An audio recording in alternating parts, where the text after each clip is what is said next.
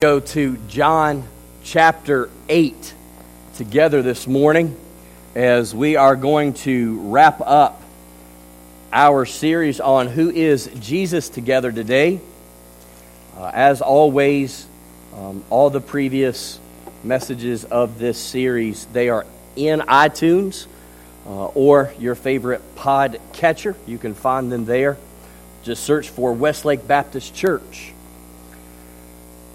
But this morning, as we go through John chapter 8 together, before we do that, it's Father's Day. It's only fitting to have at least one baseball story. And there are two names that baseball fans are going to instantly recognize. And as I say those two names, there are going to be vivid movies that go through their minds about these two people. Now, the first name is Bill Buckner. The year, 1986. The Boston Red Sox are playing the New York Mets in the World Series. A simple ground ball is hit to the Red Sox first baseman, Bill Buckner. And something happened, and it ends up going between his legs. And the Mets score, they tie the game, they go on to win the game. Boston loses the World Series. The curse of the Bambino goes another 18 years before the Red Sox win the World Series.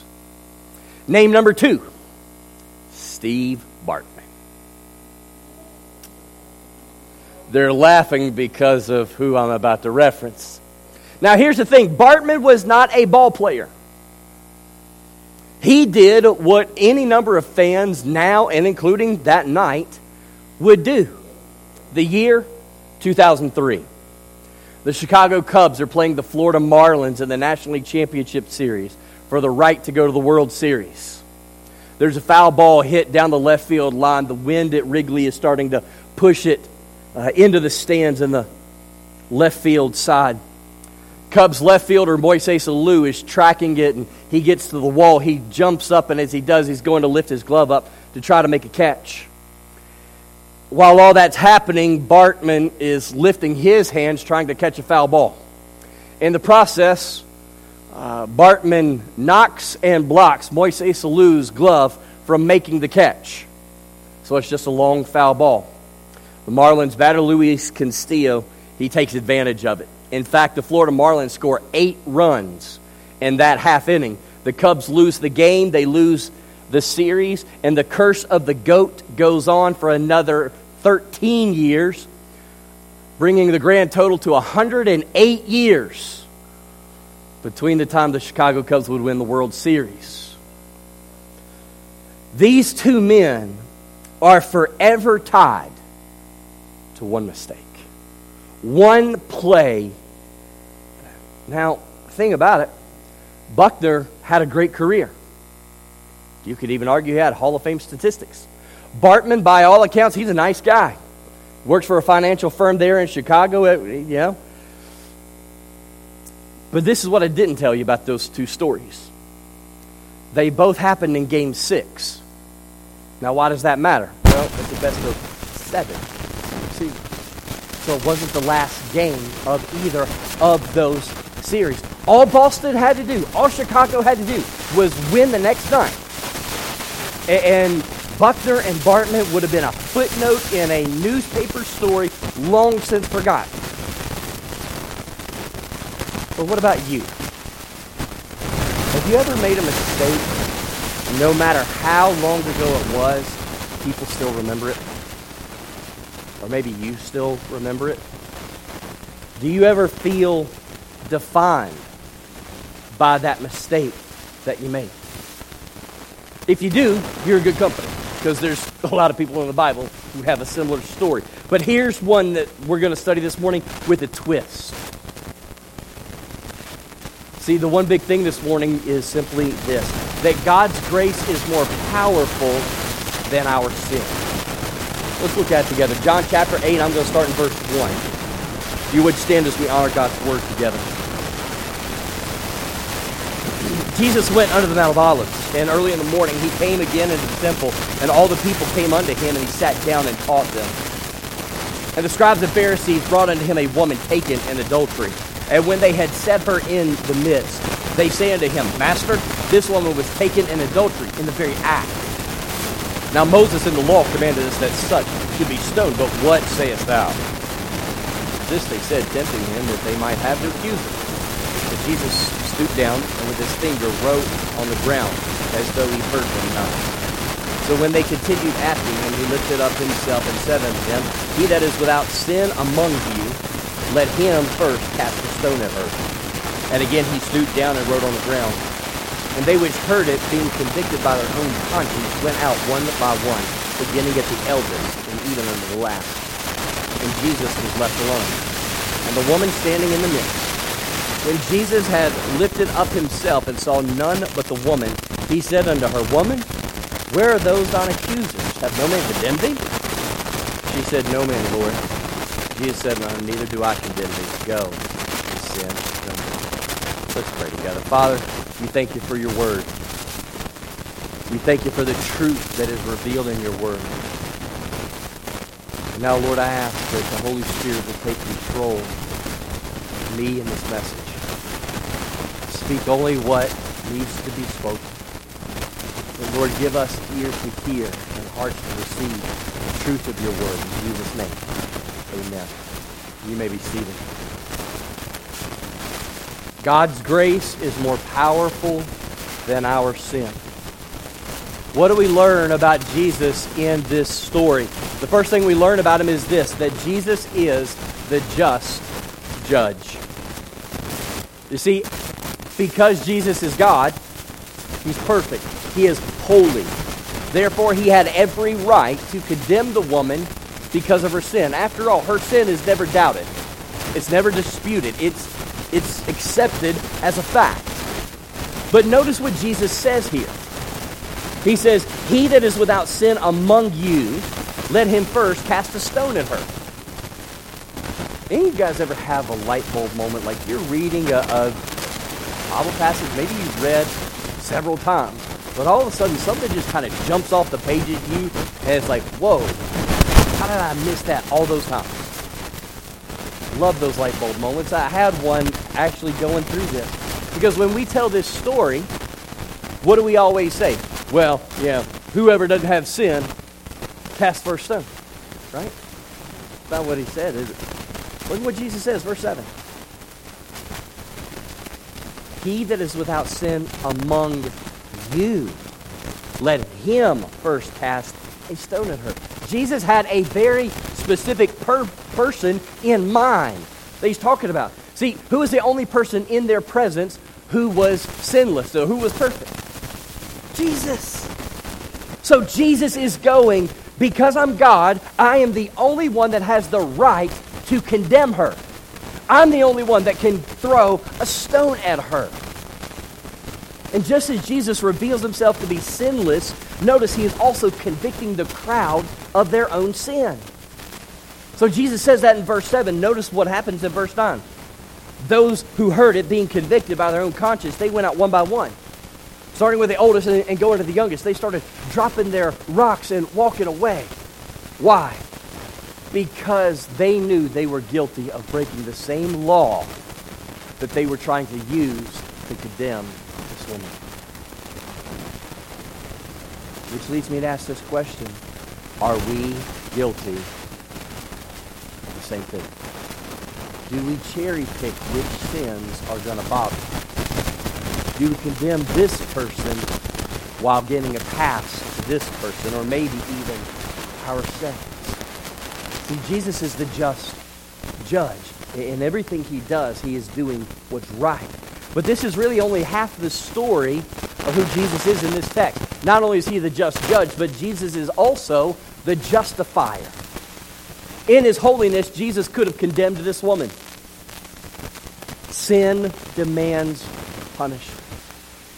A holy God cannot look on sin without judging. We learned this all the way back in Genesis 18. Probably you've heard of the story of Sodom and Gomorrah.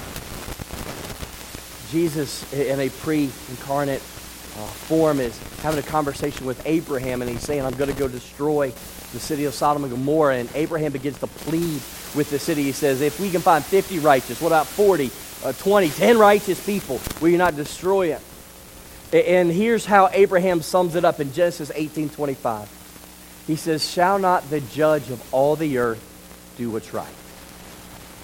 Abraham was saying, Lord, if you destroy Sodom and Gomorrah, it was the right thing to do.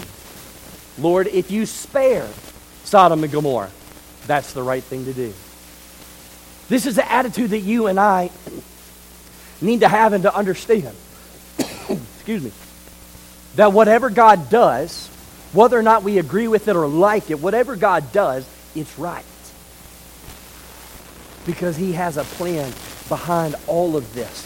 What we see is a judge not handing out judgment, but rather extending grace to this woman. I want you to picture this. You get a ticket when you leave here today. You're trying to get to a Father's Day meal before everybody shows up, so you probably go a little faster than you should. And all of a sudden, there's a blue light special. You realize I'm not shopping at Kmart, so that's probably not a good sign.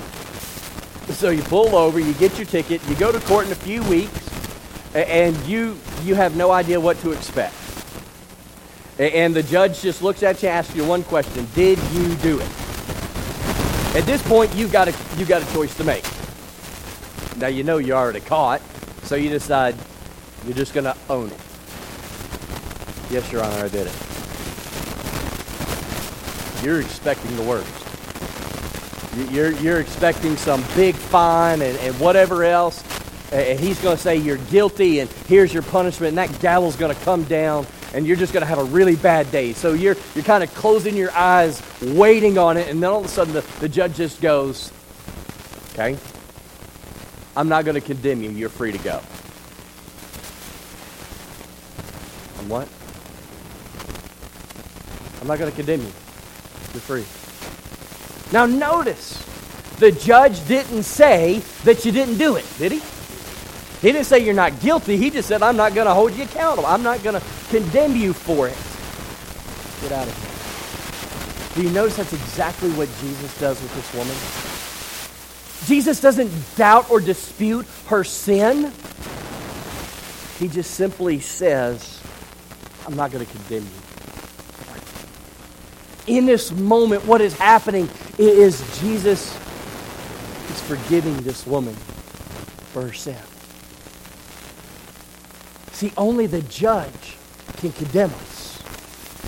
And only the judge can let us go free.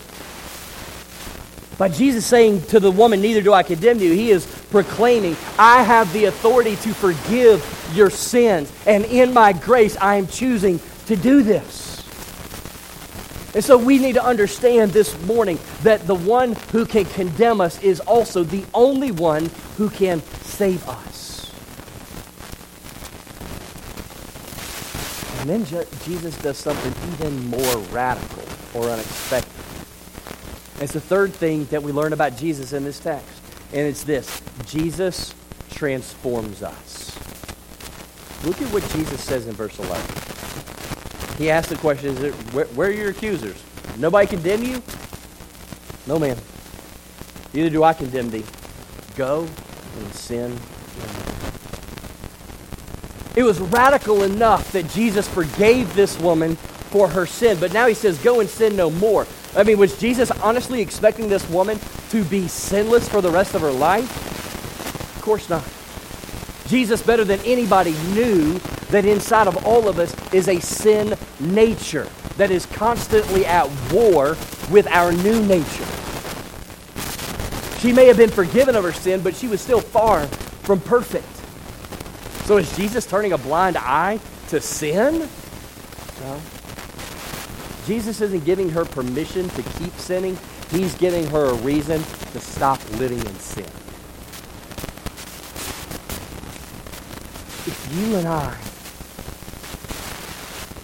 were to grasp the greatness of God's grace, if we would understand what Jesus did so that we could be forgiven,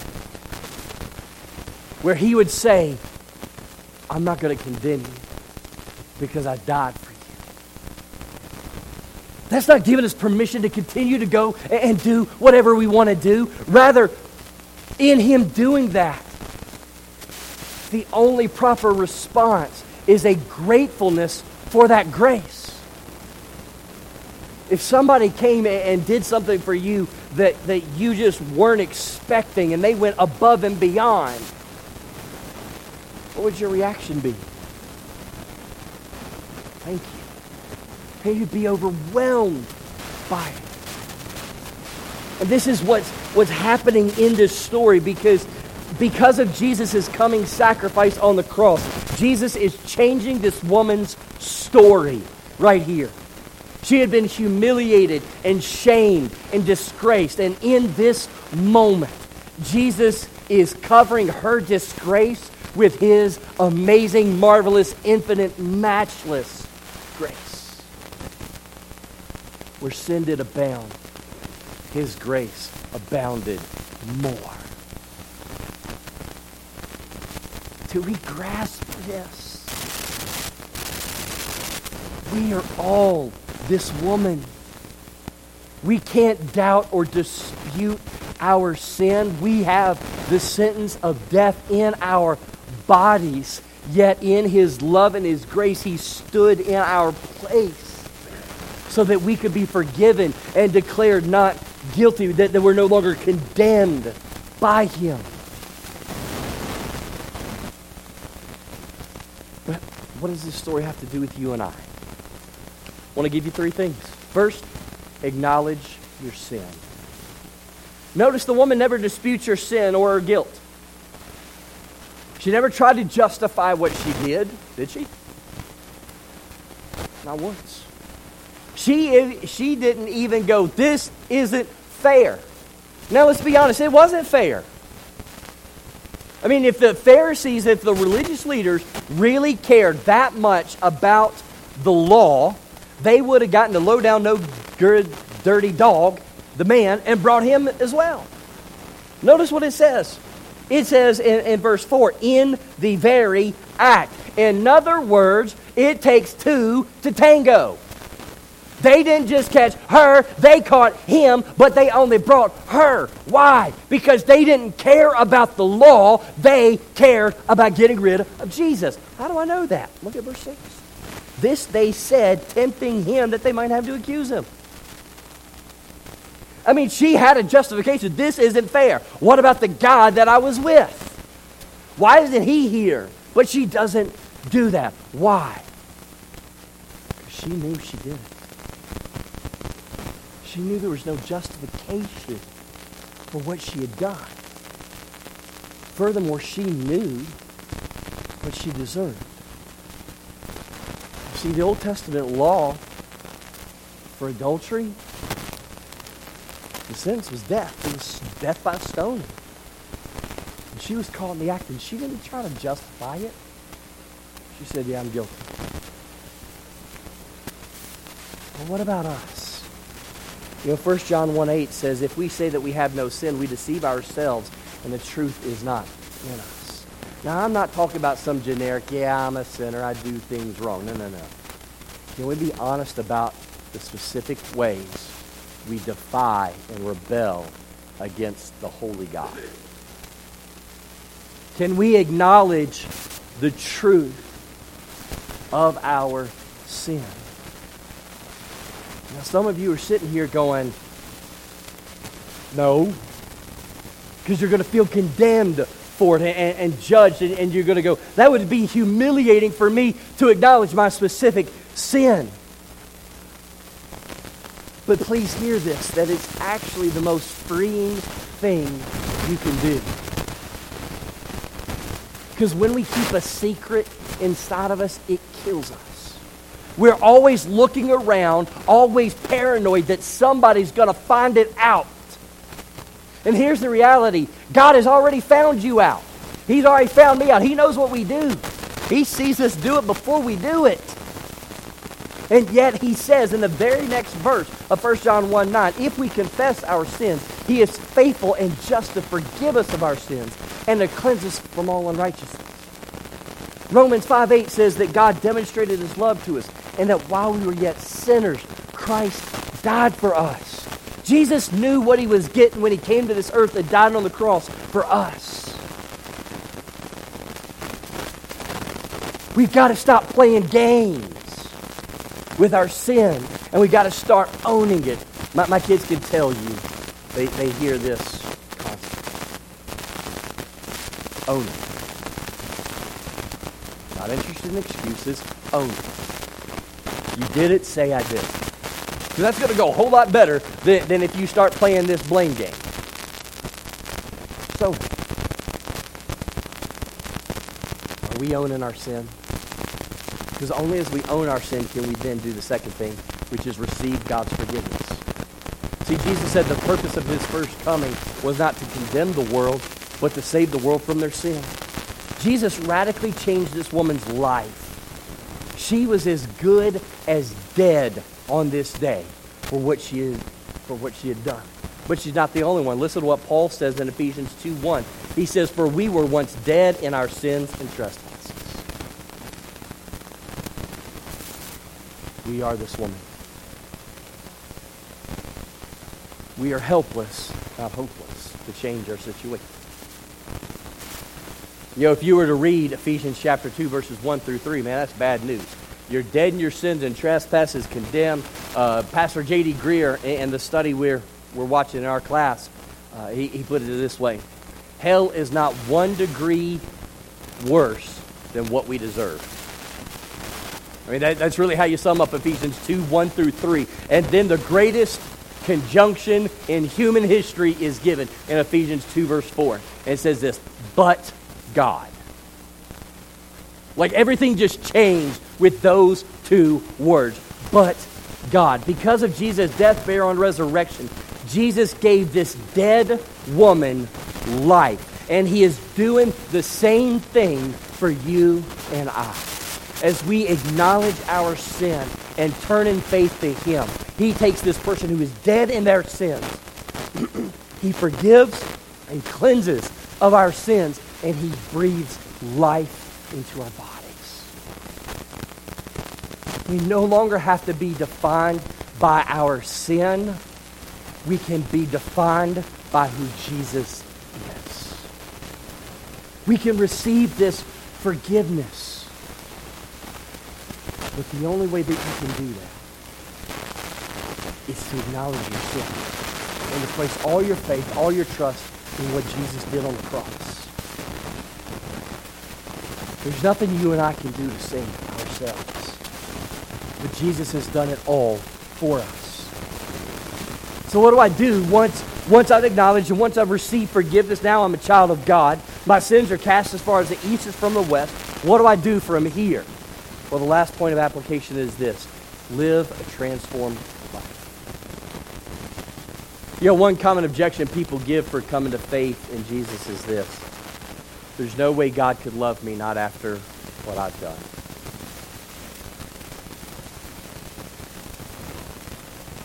You have not sinned so egregiously that the grace of God will not save you completely. Which is to say this, you have not done anything in your life up to this point where Jesus will not fully and freely forgive you and take you from death into life, take you from an enemy of God and make you a son or daughter of God. Now that's something we'll shout about.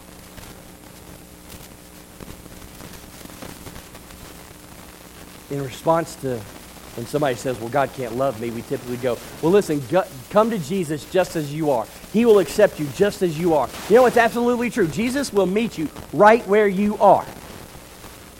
But that's only half the story. The other half of the story is this, that Jesus loves you too much to leave you where you are. Scripture talks about the doctrine of eternal security. That is, if you're a genuine believer, you're always saved. And so we as humans, we like to come up with cute little acronyms or phrases and stuff. And so you'll hear people say, well, once saved, always saved. How many people ever heard that said? All right, once saved, always saved. Okay. All right, you know what? A lot of people have some objections to that. They go, well, once saved, always saved. What's to stop somebody from just going and living however they want to? All right, yeah, I mean, that's a legitimate question, right? Because let's just be really honest. We have at times claimed to love Jesus and gone out and then done the opposite of what Jesus says we ought to do, right? See, I thought I was going to talk about somebody else. No, talk about us. I mean, that charge of hypocrite could be lodged and lobbed at us, and we couldn't go, nope, that's a lie, right? But see, here's the thing. If we have truly been saved, then the Holy Spirit comes to live inside of us. And because of it, 2 Corinthians 5:17, Paul reminds us that if there's anyone in Christ, he is a new creation. Old things have passed away. Behold, all things have become new. And so what we see here in that is to be made new means God has given me a new heart and a new desire. When I recognize the exceeding sinfulness of my sin, when I appreciate the gloriousness of God's grace, then I'm not going to want to live the way I used to. I'm going to want to live for Jesus because I understand that my sin grieves God's heart. And because I'm so grateful for what He has done for a wretch like me, I just want to live for Him. But church, we got to understand this. We cannot sing, "Oh, how I love Jesus" on Sunday and then live for Satan in this world the rest of the week. The sins that are named among the world should not be named among us. No, we're not perfect. No, we're not going to get up on some moral high horse and ride around going, "Hi, I'm better than you are." All right, we're not doing that. But at the same time, we have been given a new heart, a new nature, excuse me, and a new spirit that lives inside of us that wants to please God.